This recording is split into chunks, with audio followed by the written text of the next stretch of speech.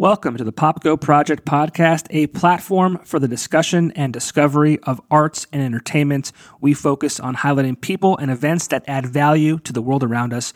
Visit us on all social media platforms by searching the Popko Project or visit our website at thepopkoproject.com.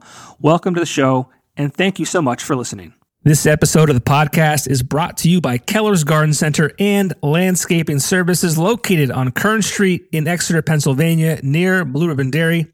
That little rodent Punxsutawney Phil may have seen his shadow, but let's reverse that little bastard's plan for an extended winter and start thinking spring.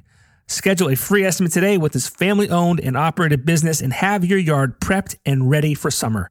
The shop also has houseplants and arts and crafts for sale, as well as rock salt, just in case we do get that ice and snow. Keller's Garden Center and Landscaping Services. Hit them up on Facebook or Instagram to learn more.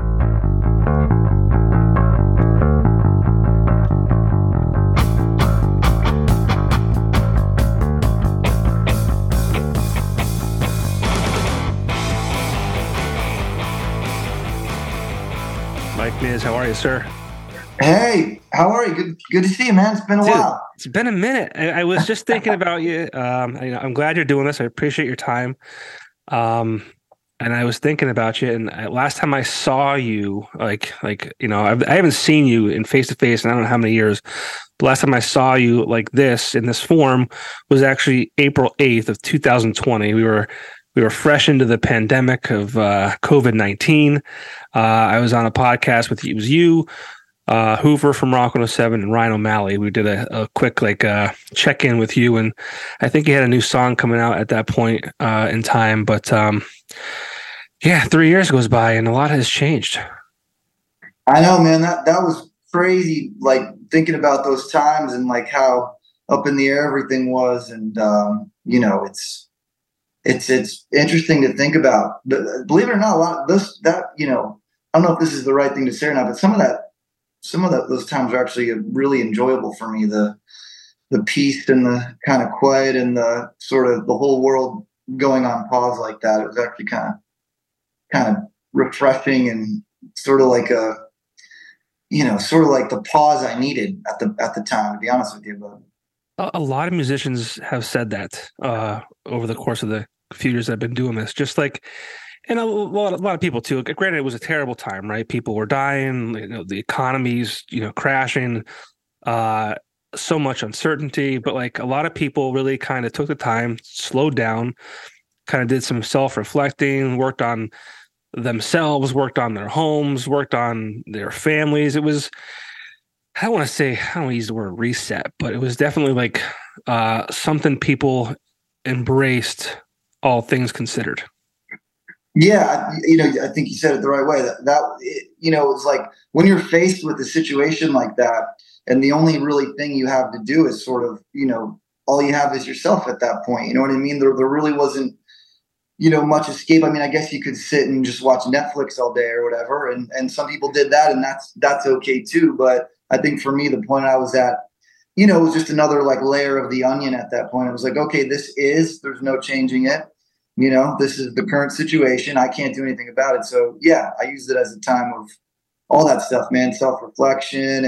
And also like, I remember around that time, man, I don't know why this popped in my head, but like seeing all those pictures from like foreign countries and stuff where like the air pollution moved out and you could see and stuff. And, there were like wild animals walking through the streets of towns. And there was something pretty wild about that. But yeah. Less people moving and driving, and now we have trains crashing and dumping toxic chemicals into water supplies. It's always something, right? Oh man, yeah, terrible. But it's almost so. Today's March 8th. This is recorded, so this will come out in a couple weeks. But so almost 3 years to the date. Like we're like 11 months. But back then, we were talking about new music. I think you were actually at your mom's place in New York at the time. Yeah. And we've got more new music from you coming out, a CD, a record due out April 14th. So that's exciting. Yeah.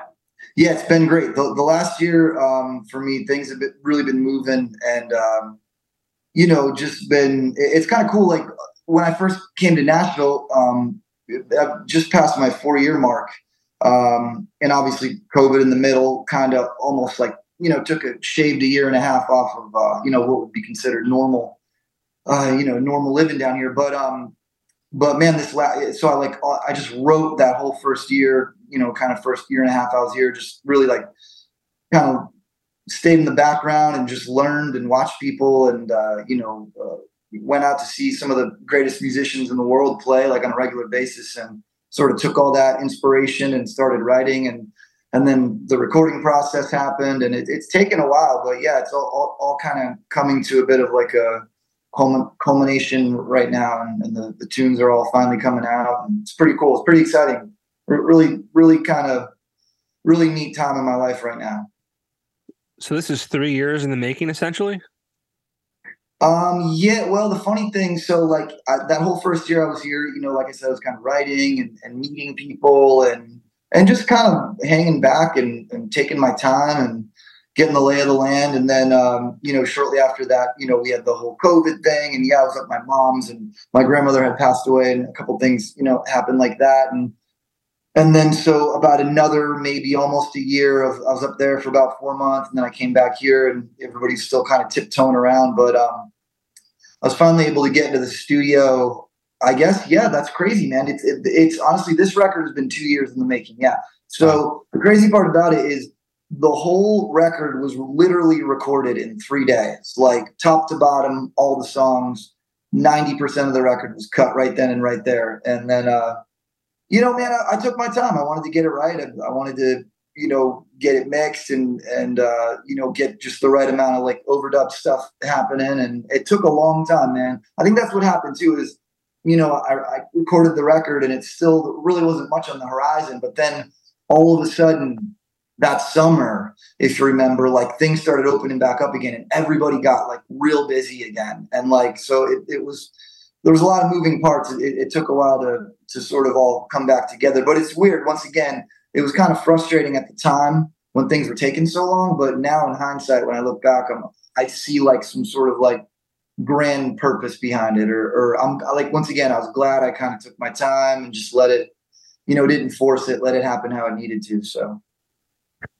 Yeah, it really feels like these last 3 years have been like, part of me feels like it's been so long, and part of me feels like it never actually really happened. Maybe it was just a dream that we woke up from. But yeah, I mean, it's a long time, right? But it's not, and it's cool that you were able to take that time to kind of focus on these songs and also just let them come as they did, right? It's just kind of like. There was no pressure. There was no, I got to get a record out. I got to do this. I got to do that. Like, it just kind of happened. Totally. Yeah. It's funny that you say that. Even the whole recording process, I think that was one of the things for me, like getting a little older now. And, I've been at it for a long time, doing this whole thing, writing, recording, playing. And I sort of knew better this time around, and especially in a town like this too, like, things just happen here if you just, kind of keep your head in what you want to do and just be cool and don't force things, and like all the right people kind of just came into it's a really awesome story actually, how the whole record came into fruition and how it all happened. And yeah, it took longer than I wanted it to, but like you just said, like, I used to put so much pressure on myself, and there was nobody ever really breathing down my neck saying like, Mike, you got to have this record. It was my own personal, like I'd sort of box myself in and, I don't know, man, you get burned out doing that to yourself, so, and it's cool. And as we all know, it's sort of like, a lesson in life when you take your time and you do it right. And it's always better in the end, so. Yeah. You said that you've been at this for a while, and I feel like, your name was synonymous with my time in the media. I started with The Weekender, and I don't think we ever really sat down and talked outside of, like I mentioned, that quick interview we did with you, me, Hoover, and Ryan O'Malley. which I was kind of just in the background, listening and watching. So this is kind of neat for me to have you one-on-one. So again, thank you for the time and thank you for doing this. Yeah, no problem. Absolutely. But yeah, I mean, you originated in northeastern Pennsylvania, and you moved to Nashville. You said you've been there for almost 4 years now. How has the writing process and how has the relocation played a part in this new record compared to previous music that you've written? Man, that's a great question. Yeah, I mean, and first and foremost, man, same thing. I remember hearing about you, and you were doing all kinds of cool stuff for music, and like always involved in the scene and stuff, man. And I have nothing but respect for everything you've been doing, and it's really cool. So I'm honored to be talking to you, man. Thank you. Yeah, you got it. So yeah, man, all great questions. The thing, I guess, as far as the writing process goes, for me, I was always like a really personal songwriter. Like I wrote songs by myself, at my home, in my bedroom, wherever I was. My lyrics were always super personal. If not, in hindsight, looking back, maybe a little too personal and a little, too sort of like emotional vomit at points. And nothing wrong with that. We all do it. It's therapy. It's therapy, right?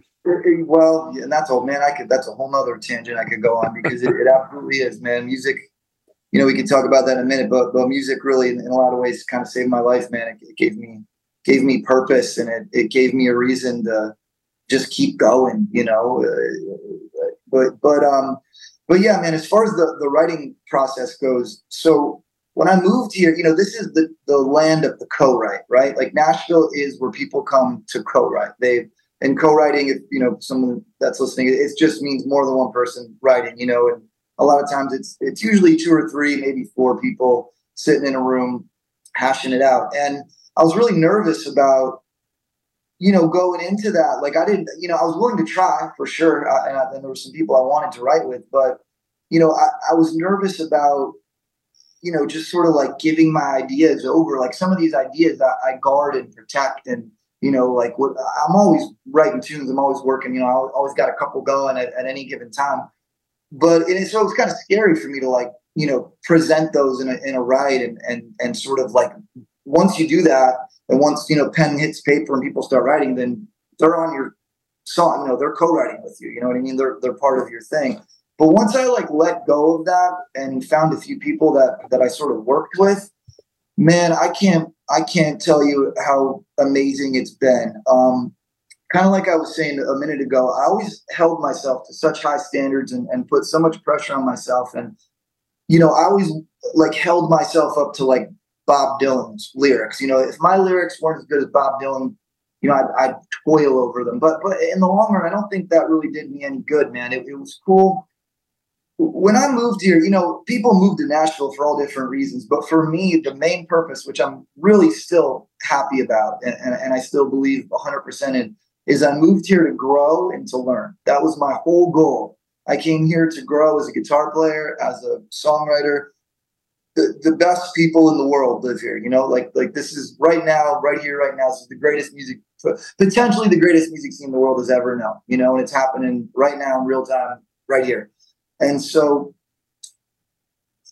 man, this might be a little long-winded, but you want me to tell you the story where Go I ended for it, up? man. That's what we're here for, man. I want to hear it. This is really interesting, man. So I was supposed to be moving with Jaconda, and I'm sure you remember him. Oh, yeah, absolutely. Yeah. So I wanted to move to Nashville. Bob Lewis was my main point of contact. I had another great friend, my buddy. A lot of this too, I can relate right back to Andy Pace, who's a wonderful musician from Northeast PA, was a drummer in a band called CNC Music Factory, and played with Gary U.S. Bonds, and played with all these cool people. And he was the one who started poking me. The funniest part about all this is I did a interview with NEPA Music Scene. What's the podcast and the NEPA website, Facebook page? NEPA Scene. And everybody that's worked for that is so cool, and I support and love everything they do. And I put a record out, I think. it was around that time, and someone had asked me on the interview, like, hey, would you ever consider moving to Nashville? And I was like, oh, no, absolutely not. And less than a year later, here I was. But I was supposed to be moving with Jaconda, and some stuff happened with like the place we were supposed to be moving in. Like things got mixed up, and it was no fault of his own. I kind of bummed that we didn't get to live together because I love that dude. He's a great guy. So the place fell through, and it was like a month out, and I'd already been selling off all the stuff out of my house, making massive life changes. And my Bob, who I'm sure Bob Lewis. Yes, Bob Lewis, great guy. I called him. I was like, hey man, do you know anybody like down there who might be looking for a roommate? And he's like, yeah, I know this guy named Boo Ray. And of course everybody, comment when you hear that, it's like, who the hell's Boo Ray? Such a unique and interesting name. And a very, very long story short, is a month later, man, I had packed my Subaru up with all my guitars and everything, my whole life into my Subaru station wagon and drove down here and, showed up at Boo Ray's, hey man, I'm your new roommate. And, man, I got to say that first year was really one of the most special times of my entire life. It was me, Boo Ray, this other great musician, cool indie artist named OJR, and I highly suggest checking him out, Oliver Rogers. And he was living upstairs. I didn't meet him for a week. All I heard was just music coming out of this guy's bedroom, like for a week. Like he never came out of the room.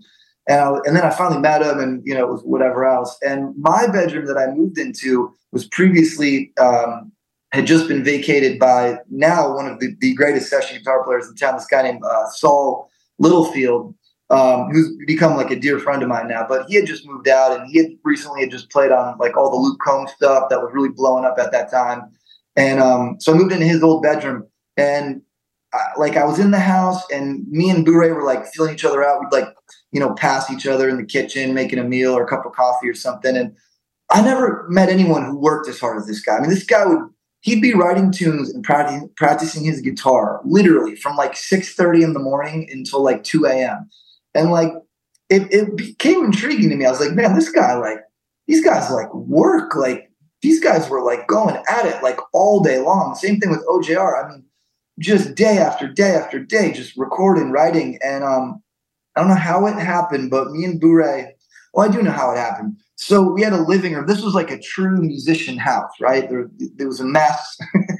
And our living room at the time was literally just road cases and like half a drum set and mic stands and just random gear, scattered everywhere. And I was like, guys, let's put a coffee table in here. Let's move some chairs in. Let's, so when people come over to write or play guitar, we have somewhere to go. And they were like, yeah, okay. So like I literally found a coffee table that one of the neighbors was giving away. We later found like a futon that someone was giving away like in their yard, just like moved all this crap into this living room. And I swear, like right from the first night, like once it's like if you build it, they will come. Right, like I set up this next living room. And then me and Boo Ray sat down, and we right off the bat, which is so funny, actually, perfect timing. We wrote the song 6 Ways from Sunday in about an hour. And that's actually the new single that just came out on Friday. The music video is coming out on this Friday. And man, it was like, we couldn't stop it after that. I'd run over to Bob's. I'd work on some songs with him. I'd bring him back to the house. I'd show Boo Ray, and then we'd start writing. And very long-winded answer, I'm sorry. But the point of it all is I was finally able to start trusting someone else and letting them, sort of like I was willing to take their input on the song. And man, looking back, I cannot tell you how grateful I am that I did that. Some of the lyrics that I was trying to put in the tunes and some of even the chord progressions and stuff, like I think back now to like if I hadn't written them with Bob and Boo, like they wouldn't have been anywhere near as good as songs as I think they are now. So once again, man, I kind of been achieving my purpose of just like growing and learning and being like open-minded to, just to whatever feels right, and to taking that sort of leap of faith. And, man, it's been really cool. Yeah. I mean, I imagine it's like a part of the process and the experience. And, you kind of alluded to the fact that you learn to trust people and you have all these like-minded people around you too. So it's kind of like, it happens by accident and it kind of feels good as opposed to like doing it yourself or just kind of being alone with your thoughts and things like that. So I think not that there aren't people in EPA that are talented and you could lean on and collaborate with, but in that city, that scene, that vibe, I mean, you probably walk out the door and immediately are overcome with this, this is where I'm supposed to be, and this is just this, everything around you is who you are to an extent. Yeah, man. You know what? Like, let me say first and foremost too, I absolutely love Northeast Pennsylvania. Like, I know a lot of people skip town and, the place they grow up and they're like, oh, I got to get out of here or whatever. But man, that whole valley and that whole area, man, is where my heart will always be. And the people that live there, some of the writers there, I mean, guys like Fred Alexander and, my family, my dad, my Uncle Paul, my Aunt Mary that play in the band Old Friends, and people like, John Canjar, plays with Nowhere Slow now, unbelievable talent up there. I can name, 50 other names too.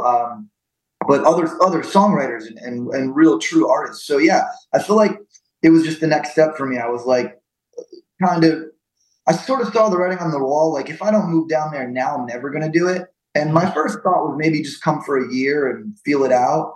But, obviously it's been 4 years now, so sticking it out, it's been really, it's been, one of the best decisions I ever made for sure. And yeah, it's an inspiring place to go, man. And it's also, what's another cool thing about it is it's a humbling place to go. Like, there's a million people in this town that are way better guitar players than me, way better songwriters than me, way better singers than me.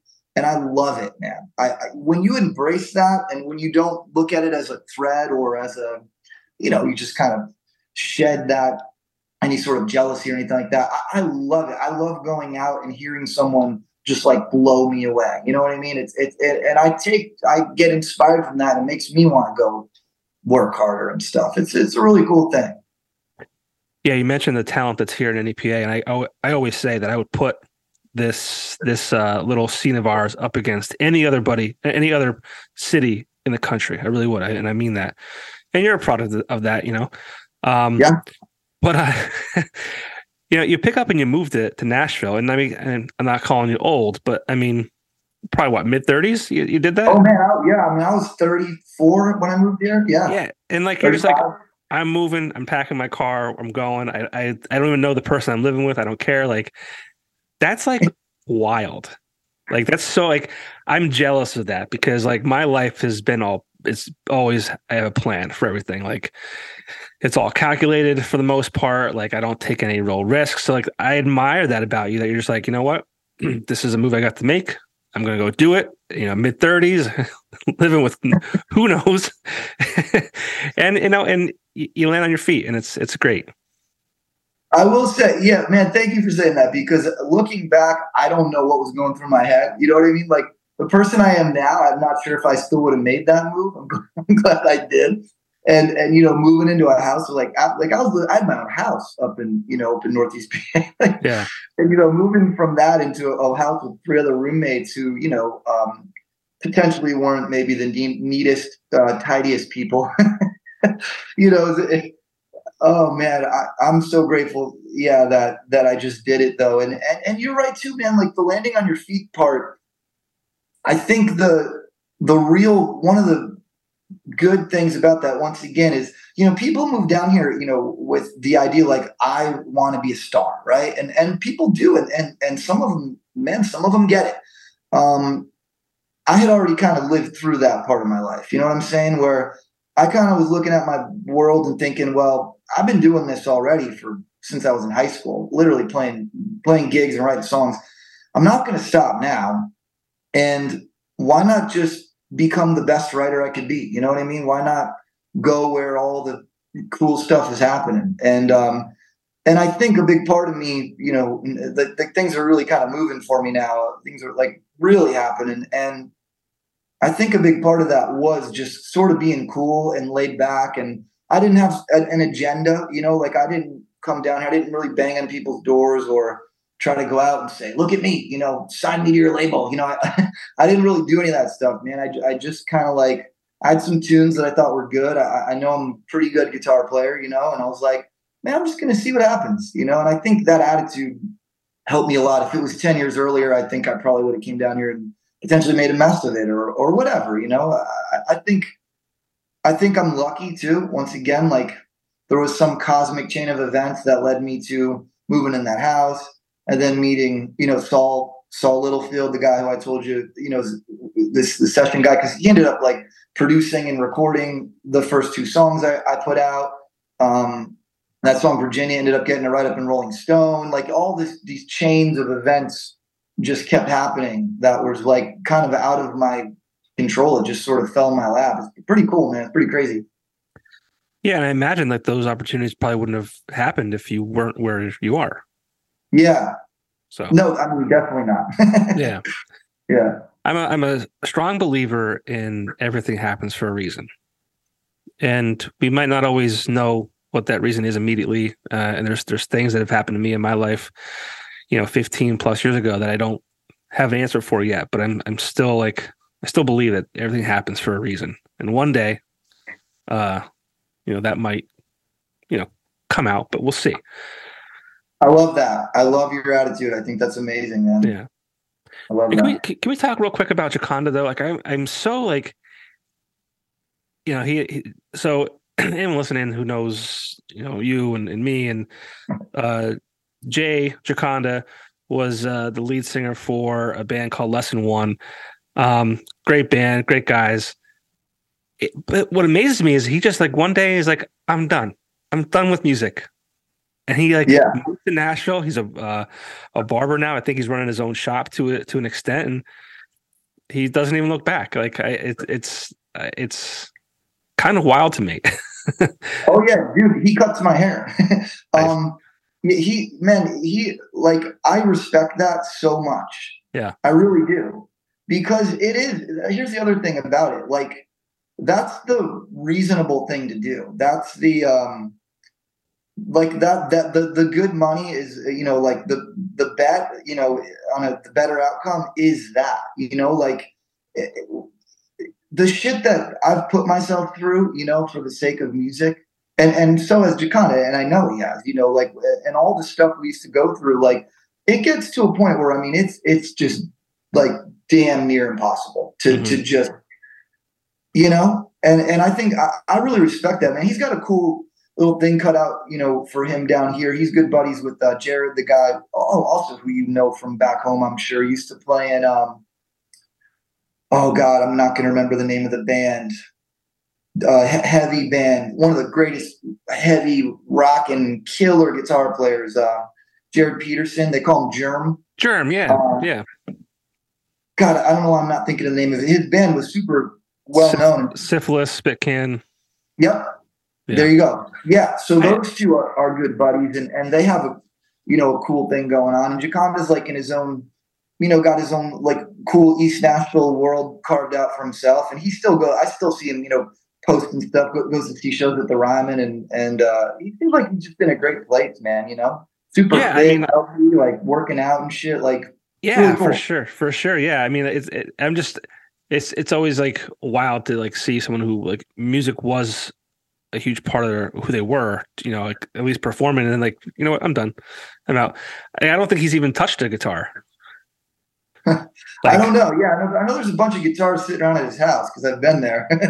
So he probably still noodles. Maybe I'm wrong. I hope I'm wrong. I mean, I would feel like bad if like he like was that like done with it.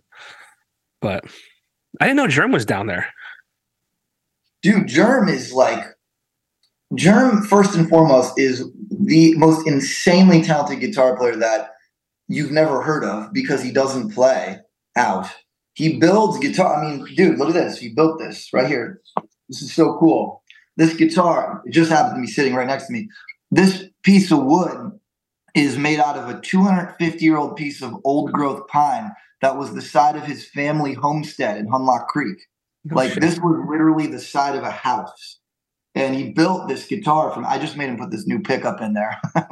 I don't know how happy he was about that, but it sounds awesome. But look how cool this thing is. He's so talented. This is his company too, by the way. If anybody wants to check it out, it's called Clydesdale Guitars.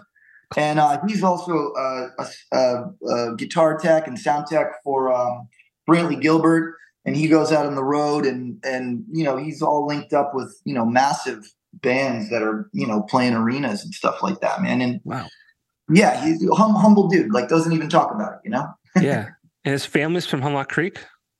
I think it's definitely up that back mountain area somewhere. I'm pretty sure Hemlock Creek, yeah. That's where I grew up. That's Jesus, crazy. Small world. That's awesome. Yeah. That's so cool. Yeah. But talk a little bit more about this new record coming out. I saw that it was recorded live to tape. Talk a little bit about that. Yeah, man. Thanks for asking. That's another question that I love. It's so what ended up happening is a couple buddies of mine. We all went to Muscle Shoals. Well, this is like 2 years ago now, and we recorded at the studio down there. It's not one of the two real famous ones. It was the overdub studio where they would go and take the stuff from like Muscle Shoals Sound. And they would do overdubs at this studio, which is now an amazing studio. And it's also slipping my mind. I'll think of it in a minute. But I became obsessed with wanting to go record this album down there, right? So when I moved here, once again, I was checking out all this great music. And in the back of my mind, I sort of put this like super band together. Like, okay, if I ever record an album, like these are the dudes I'm going to call. Now you throw COVID into the mix. Nobody's on the road. Nobody's touring. Everybody's trying to make ends meet and do all that stuff. And so I started making calls, and like the first people that I called right off the bat, like right down the line, were like, sure, I'll do it. Sure, I'll do it. Yeah. When are we doing it? Like, and we were all set to go to Muscle Shoals. And the thing that saved us from not going, which I still do want to go down there and record a record. There's amazing history. Obviously I'm sure about what went on in Muscle Shoals and, some of the most legendary music ever was cut down there. But Ted Pecchio, who I played a gig with, thank you, Bob Lewis. Actually, it was Bob Lewis and Megan Palmer. They stuck me on this gig, and Ted Pecchio was playing bass. And we like looked over at each other after the show, and we were like, and he's like honestly probably the best bass player I've ever played with. He's an animal.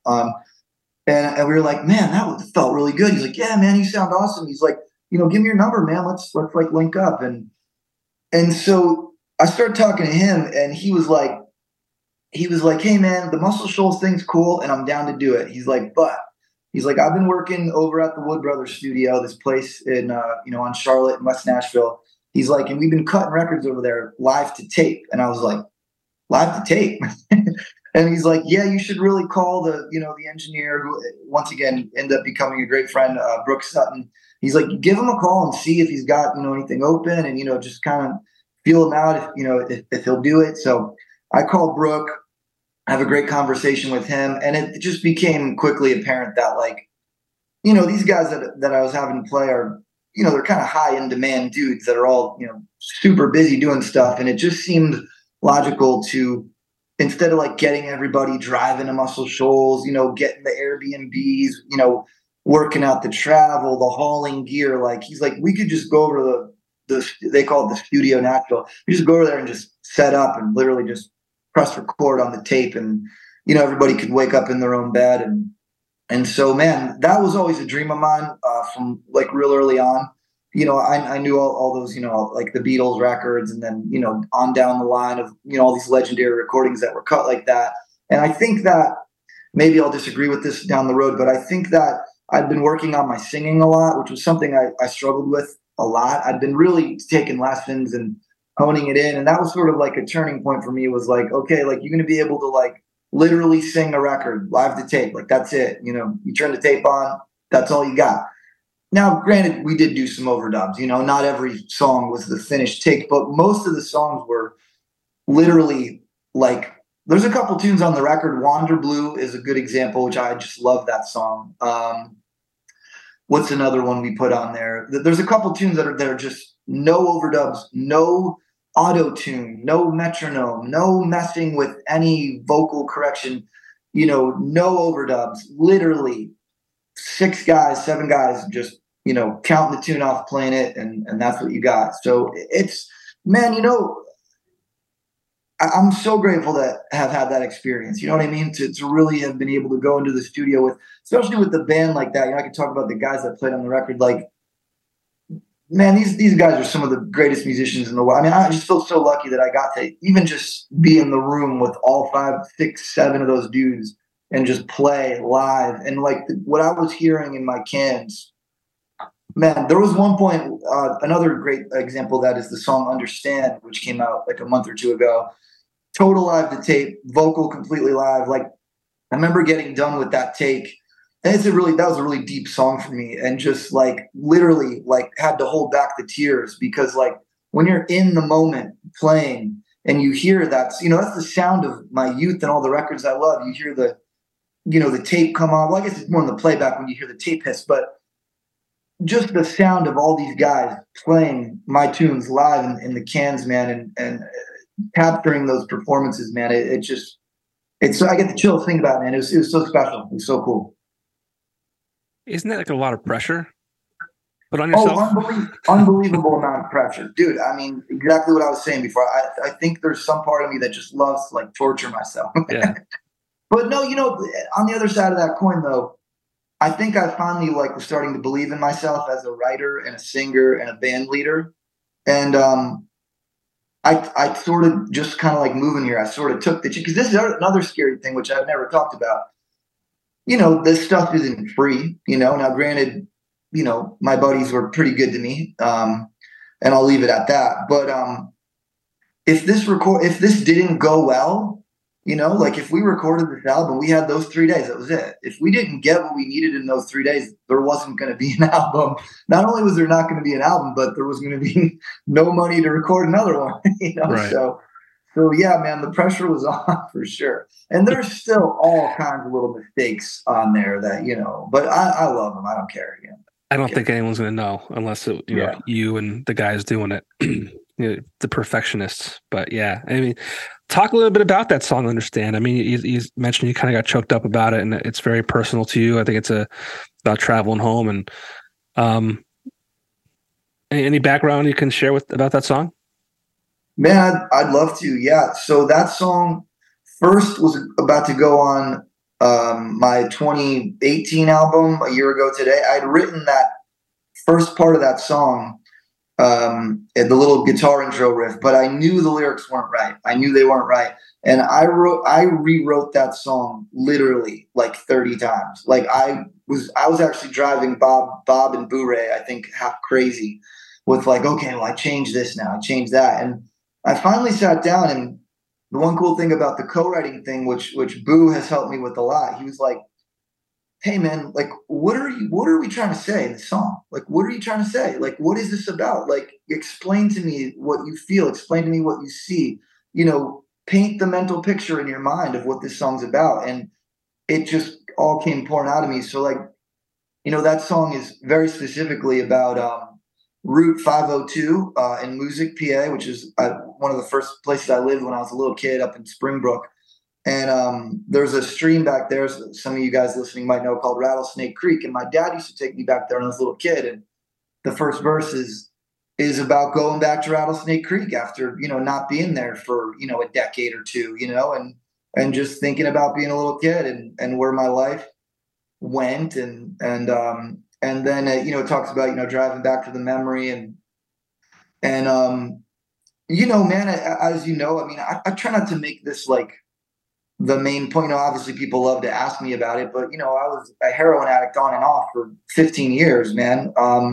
And I'm very, very lucky to be alive and did some really regretful things. And a lot of people know the story, and I guess a lot of people don't, but, and it took me multiple attempts to get sober. Like there were some parts where it looked like, okay, he's got it. And then it would all come crashing back down again.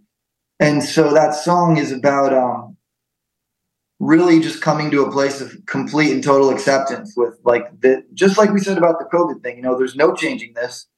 This happened. This is my life. So you have to, you just have to accept it before you can move on, before you could do anything else. And the cool line in that song, which I really love, which is, I was born in Scranton, and I've lived in every part of Scranton except North Scranton. I've lived in West Side, South Side, East Mountain, all over there. And there's a part that says, I heard St. Anne's bell ring, and I thought about the songs we used to sing. And my grandmother's name was Anne, and she was, she was Catholic, just like most people in NEPA, and was very devout and was a really, really wonderful human being I had a very close relationship with. And obviously, St. Anne's is a section of Scranton. Everybody knows the St. Anne's and the Novena, and I used to go there when I was a kid. And that line is really, what's the word, cathartic to me. It really brings up, every time I sing it, I heard St. Anne's bell ring, and I thought about the songs we used to sing. And my Nana, who my grandmother, we call her Nana on the Irish side. And, my childhood, man, was spent at that kitchen table at her house on William Street in Pittston, PA, with the whole family, all the people from old friends, and my Aunt Paula, who's another amazing songwriter, incredibly talented person. I grew up listening to those people sing around that kitchen table, Christmas, Thanksgiving, Easter, a wedding, whatever it was, a funeral. The guitars came out, man. And then that is it's so cool. And I'm so lucky to have had that experience, because it really doesn't happen much anymore, which I was thinking about a lot last night, actually. Those were some really, really special times, man. I have a really, really wonderful family they're really loving, awesome, caring, empathetic people. And they're so talented. And I'm just really lucky to kind of come from that batch, so. Yeah. Well, I'm really sorry to hear about your grandmother. She was 91. So, thank you. She had a pretty good life. Yeah, that's good. That's a good run. And thank you for touching on, you overcoming addiction. I know your past, and I wasn't going to bring it up because you're in such a great place now. And sometimes those things are left, if you want to go digging, people can find out about you, right? So you have the internet. But I just wanted to say I'm really proud of you for, what you've been through and overcoming that and being the person you are today. And, people can definitely look up to you and see that there is a light at the end of the tunnel, and that, people can overcome great things. So, just thank you for touching on that and. Yeah. I got no shame about it. It's part of, it's part of my story. Obviously, some of the things I did were, shameful and regretful. And I really made a fool of myself for a good few years there, and I think a lot of people in Northeast PA, certain crowds of people sort of just wrote me off. And I don't blame them one bit. I totally get it. I understand. I'd show up at gigs, high and late and, broke and, all the things, man. And I also, on the flip side of that, I'm also so grateful that there's a huge crowd of people up there that have stayed with me through the whole thing, supported me through the worst of times, man. It's incredible that people were that, empathetic and willing to see me through that and sort of just kept rooting for me. And one thing, like you said, man, I'm not the poster boy of recovery anymore. You know what I mean? It's a huge part of my life, but I'm also careful about, I'm not coming out saying, sober musician, because I did all that before. And you know what? I went back, and I really try to stay in a day-to-day basis. I've been sober, several years now. Things are great, and life is good. But I would like to, just to kind of finish on that point. I would like to hopefully, in some way, shape, or form, kind of use my my failures as a means to maybe help somebody else. Because there's going to be somebody else that's going to go through that, and our area, man, was hit hard by that opioid pandemic, and probably still is. I'm out of the loop now. Yeah. It really, man, it was kind of ravaged. I lost count in the 30s with people I know that have overdosed and died. So, man, I hopefully, somewhere along the line, the person that maybe gets sober, if you get sober and you stay that way, dude, awesome. But there's going to be people out there that are going to struggle like I did, and they're going to go up and down, and everybody's going to think they got it, and then they're going to go back, and that's what I did, man. And I just hope I could help the next guy just to understand that it's a process. All you have is today, and to never give up on yourself, man. You know what I mean? Is if you're still breathing, man, there's still hope, and it got really dark for me, man. I have seen the gates of hell like multiple times. I've been there. And I'm just, once again, man, I'm grateful that, and lastly, on that point too, another thing I will say about Nashville, man, talk about a great recovery community. I walked into a couple meetings down here. I mean, recovery things. I tend to, surround myself with other people in recovery, man. And I get to hang with some of my heroes, man, and I get to, there's some people, that I'm surrounded by that, I kind of, keep their personal business to themselves. I don't kind of spread that stuff around, but that are really some of the coolest, high level, most well-renowned songwriters in the world that I've connected with, through recovery. And some of them I don't even talk about really music with, it's awesome. I love it. I love it that way. So, yeah. Well, again, you're in a great place, and I feel like you're still on this upward trajectory, and a lot of good things happening this year. The new album comes out, I said April 14th, called Only Human. The first song off that, Hand of the Sculptor, I thought was a fantastic song. I feel there's more of I don't want to say rock vibe, but almost kind of like a rock vibe, especially that song in particular, compared to some of the other stuff. Yeah, we were going for like the mid 70s Stones rock and roll. Yeah, for sure. Thing, yeah. Nailed it. Yeah. Yeah. But I mean, what else do you have going on this year? I mean, I feel like it's going to be a great year for Mike Miz, and outside this record, what can people expect from you? Yeah, it's meant, honestly, my goal of this year was to simplify, and it hasn't really been going too well. But I do plan to really kind of hone in and focus on my own stuff. But I just got done with rehearsals, an hour or two ago here with, I'm playing with Andrew Ferris from In Excess.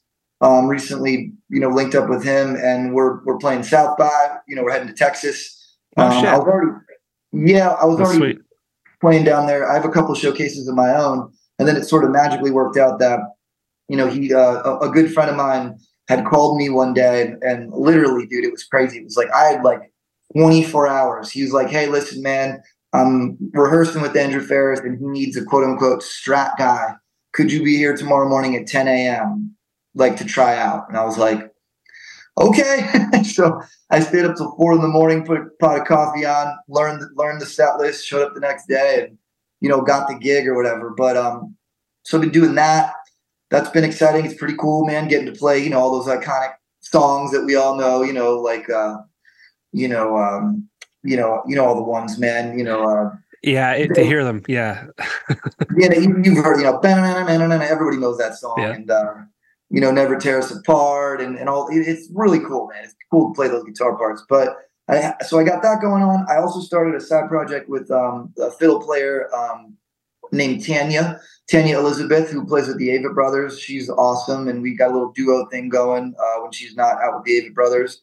And then I started a thing down here called Nashville is Dead, because I grew up. My dad took me to see the Grateful Dead when I was 9 years old, and it blew my mind, and I've been sort of a deadhead ever since. But been putting these cool things together where I get a different band every time, and it started as a bar gig, and then just kind of took off. It's been crazy, man. The last gig we played was at the Basement East, which is like mind blowing to me. It's it's like an 800 capacity club. Like went from playing in the corner of a bar to that, and the next one we're doing is at Third and Lindsley next month, and so that's been really cool. Just like getting Nashville musicians together, writing a set list, no rehearsal, nothing. Just show up at the gig. Okay, here we go. And kind of hang on for dear life. But that's awesome. Yeah, it's cool, man. It's also really cool. Like I got Bruce Boughton on that gig. Like Bruce Boughton is like credited with like saving pedal steel and country music. He literally plays with like Garth Brooks, Shania Twain, like if you look at his Wikipedia page, it's crazy. But he never played the Dead or anything. And I was like, hey, Bruce, you want to do this gig? And so he did the first one with us and like loved it. And now he's like, hey, you doing another one of those? When are we doing that again? So now like he's the one guy I've had like on all of them just because it's so cool. He's such a legend and he kills it. And it's just been cool. It's been really cool. Another cool thing I will say is little secret, little cat out of the bag.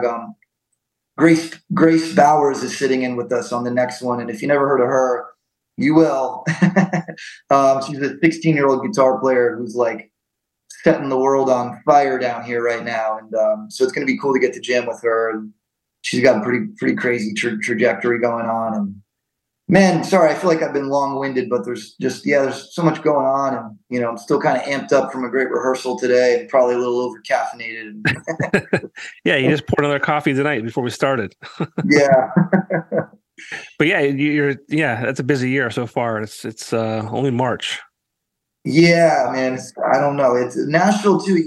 Just like I got that Andrew Ferris call. You never know. You never know what tomorrow's going to bring. So we'll see where it all goes. But I'm excited, man, to get this album out, get some music out in the world. I've already got an acoustic EP done. So I'm already got another one ready to go. I recorded a new single, which I'm really happy about. I know this is probably getting ahead of myself, but I recorded a new single with Ken Coomer, the drummer from Uncle Tupelo and Wilco, who's been, we've been talking about working together. And so we finally got into the studio together. He's played a couple gigs with me before. He's a really awesome guy. And he produced this new tune for me, which, man, I'm really happy with. So it's all kind of, man, I just keep my nose to the grindstone and stay healthy and, put my, what needs to be, the good priorities, put them first and keep on working, man, Yeah, for sure. That's awesome. Any plans for a trip back home this year? Yeah. Mm-hmm. Any shows lined up that you're going to, maybe surprise us with or just going to visit? We're about to announce the last one. But yeah, I'm doing in May, I think it's like the second week of May, I'm doing Asbury Park, Lancaster, PA, Wilkes-Barre Jazz Cafe, May 12th, nice. The official Northeast album release show. So mark your calendar. I'm pretty sure, is it May 11th or May 12th? It's a Friday night. Pretty sure it's May 12th. May 12th, yeah, May 12th. Yeah. So yeah, that's gonna be really cool. And check that out. Get your tickets. I think tickets are on sale already. Then I'm gonna do an upstate New York thing, and then I'm actually doing Godfrey Daniels for the first time. I've never played there. Down in Bethlehem, really cool, like legendary, music venue. Like Tony, I have a bootleg of Tony Rice playing there years ago, which is so cool. And so I'm playing that. Godfrey Daniels on Mother's Day, and then I think I'm heading up to Syracuse that next day. It's all on my website, but yeah, man, got a nice little Northeast run in the works. So, sweet. What's your website? It's MikeMizMusic.com. Easy. That's easy. Yeah. You mentioned the Jazz Cafe. That's like your home. Yeah. The Jazz Cafe is definitely my home away from home for sure, man. During COVID, I was like, oh man, are they going to survive? And everybody's worried if the venues are going to survive. So I'm so glad to see that they pulled through and Heather, a wonderful person, is sort of running the ship down there now. And man, that place, the doors and the doors that place has opened for me in my life. That place has completely changed my entire life. Oh, there's another really cool Jazz Cafe announcement coming, but I can't say anything about it yet. But just hang tight. There's something else I got drumming up there in August that I think people are going to really, really dig. So very cool. Yeah, I'm glad that place. I mean, there are already so few venues in this area. And then we lost just recently Carl Hall. And there's not really a lot of places for bands to play. I mean, like a mid-level room, it's the Jazz Cafe, and I honestly can't think of another place. I mean, there's the V Spot in Scranton that's very music oriented, but that's like definitely a bar, right? Like it's not a place. I mean, it's definitely a place you go to see music, but Yeah, Vinny's done a great job with that place. I think, man, I think he's doing all he could, man. He's the best. He's great. I totally support what he's doing. But Stage West in Scranton was a great venue. That's no longer around. I didn't know that. Yeah, I forget when they closed. That was a cool spot, and I'm just thinking like, there's really no true, like I said, like a mid-sized room, other than the Jazz Cafe, really, that I could think of. Yeah, but there's the Keystone Stage in Oliphant, I guess, is one. I've never been up there yet. Trying to think if that's it though. There's not a lot. It's not a lot, so I'm happy that the Jazz Cafe is definitely, opened up its, I guess, genre offerings. Yeah, it used to be a very like jam band heavy and things like that, and there's nothing wrong with that. But like, it's definitely opened its doors to like rock bands. And I just saw Portland Frank there a couple weeks ago, which is Paul Young's new project. He's from Panacea. Love Paul Young. Yeah, I'm sure you know Paul. Yeah. Yep. Yeah. The whole band, Paul Young, Johnny, what the hell is his last name? God damn. Shit. He was in Ashfall. I think it was name. We're both blanking on names. Yeah, that's okay. But yeah, so some rock outfits that are going in that room. So it's cool. So I'm happy that totally, man. I love the fact that they're putting all different genres of music in there. That's great, because AJ was doing that at Carl Hall. He was doing the whole spectrum. Yeah, and it's cool to see maybe some of that could move over to the jazz and like the thing about Northeast PA too, like you kind of touch on, is like there's an amazing music scene. There's wonderful people, but the one thing that people don't talk about a lot too is the fans, man. Like, Northeast PA is full of music loving people, man. Like they will support you. They will come out. It's hard. I know how hard, believe me, if anyone knows how hard it is to get people to show up at a gig, it's me, believe me. But once you kind of get them, man, there's a reason why the Allman Brothers have their festival, in Scranton. You know what I mean? Like there's I know the Grateful Dead community talks about it, there and in other genres too, like all the cool stuff that's happened with, what's that one band that really hit it big? The Tiger's Jaw. And then there's that other band from Scranton who I'm blanking on to now that was like a cool indie rock thing that like the Menzingers. What is it? The Menzingers? Yeah, that band. And then you have the Cabinet thing. Those guys are all. It's so nice to see those guys with like they got the whole operation kind of up and moving again. And man, what a wealth of like true like grit and like blue collar hardworking people and hardworking musicians, man. Once again, whenever anybody brings up Scranton, it's kind of unfortunate now at the office. I mean, I love the office, don't get me wrong. I've hung with this, like most musicians I played, with half the cast, but I hope someday Scranton gets remembered for the music scene too, or some more of that stuff now. Because obviously, when I say where are you from, I just say Scranton. I've lived all around that area, and people are like, oh, like The Office, and that's cool. Yeah.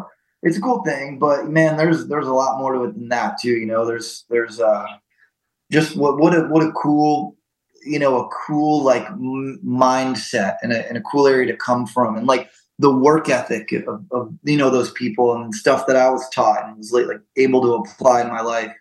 Jared told me that, Jerm, when I moved down here, he's like, dude, just take that working class mentality that you were doing back there. He's like, just apply it down here. He's like, you'll be fine. It'll be great. Yeah, for sure. Yeah. I was just talking to a coworker today, and I wish there was like a space, because I don't think like a venue can like succeed as just a venue that could operate like on a Friday, Saturday, unless you have tons of money, you don't care, you don't have to worry about the mortgage, like, right? And then you can, make a couple bucks on the weekend and it's all good. Like I wish there was like a room where, maybe the front of it was like a bar and a cool hangout place.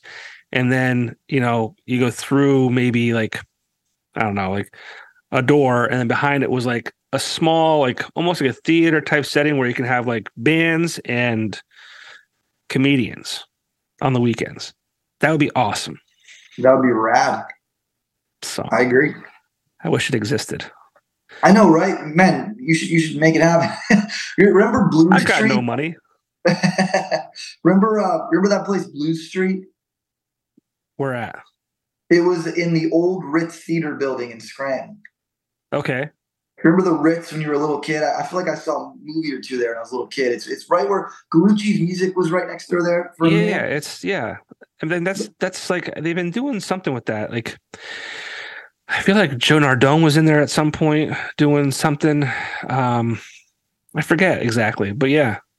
That's another place I wish it, that was sort of like the Jazz Cafe of Scranton. I wish that place could have kept going, There's that Leonard Theater in Scranton. It's on Adams Ave across from that barbershop, Loyalty Barbershop. Oh, man, I got a good story about that place. The Leonard? Oh, man, yeah. Let's hear it.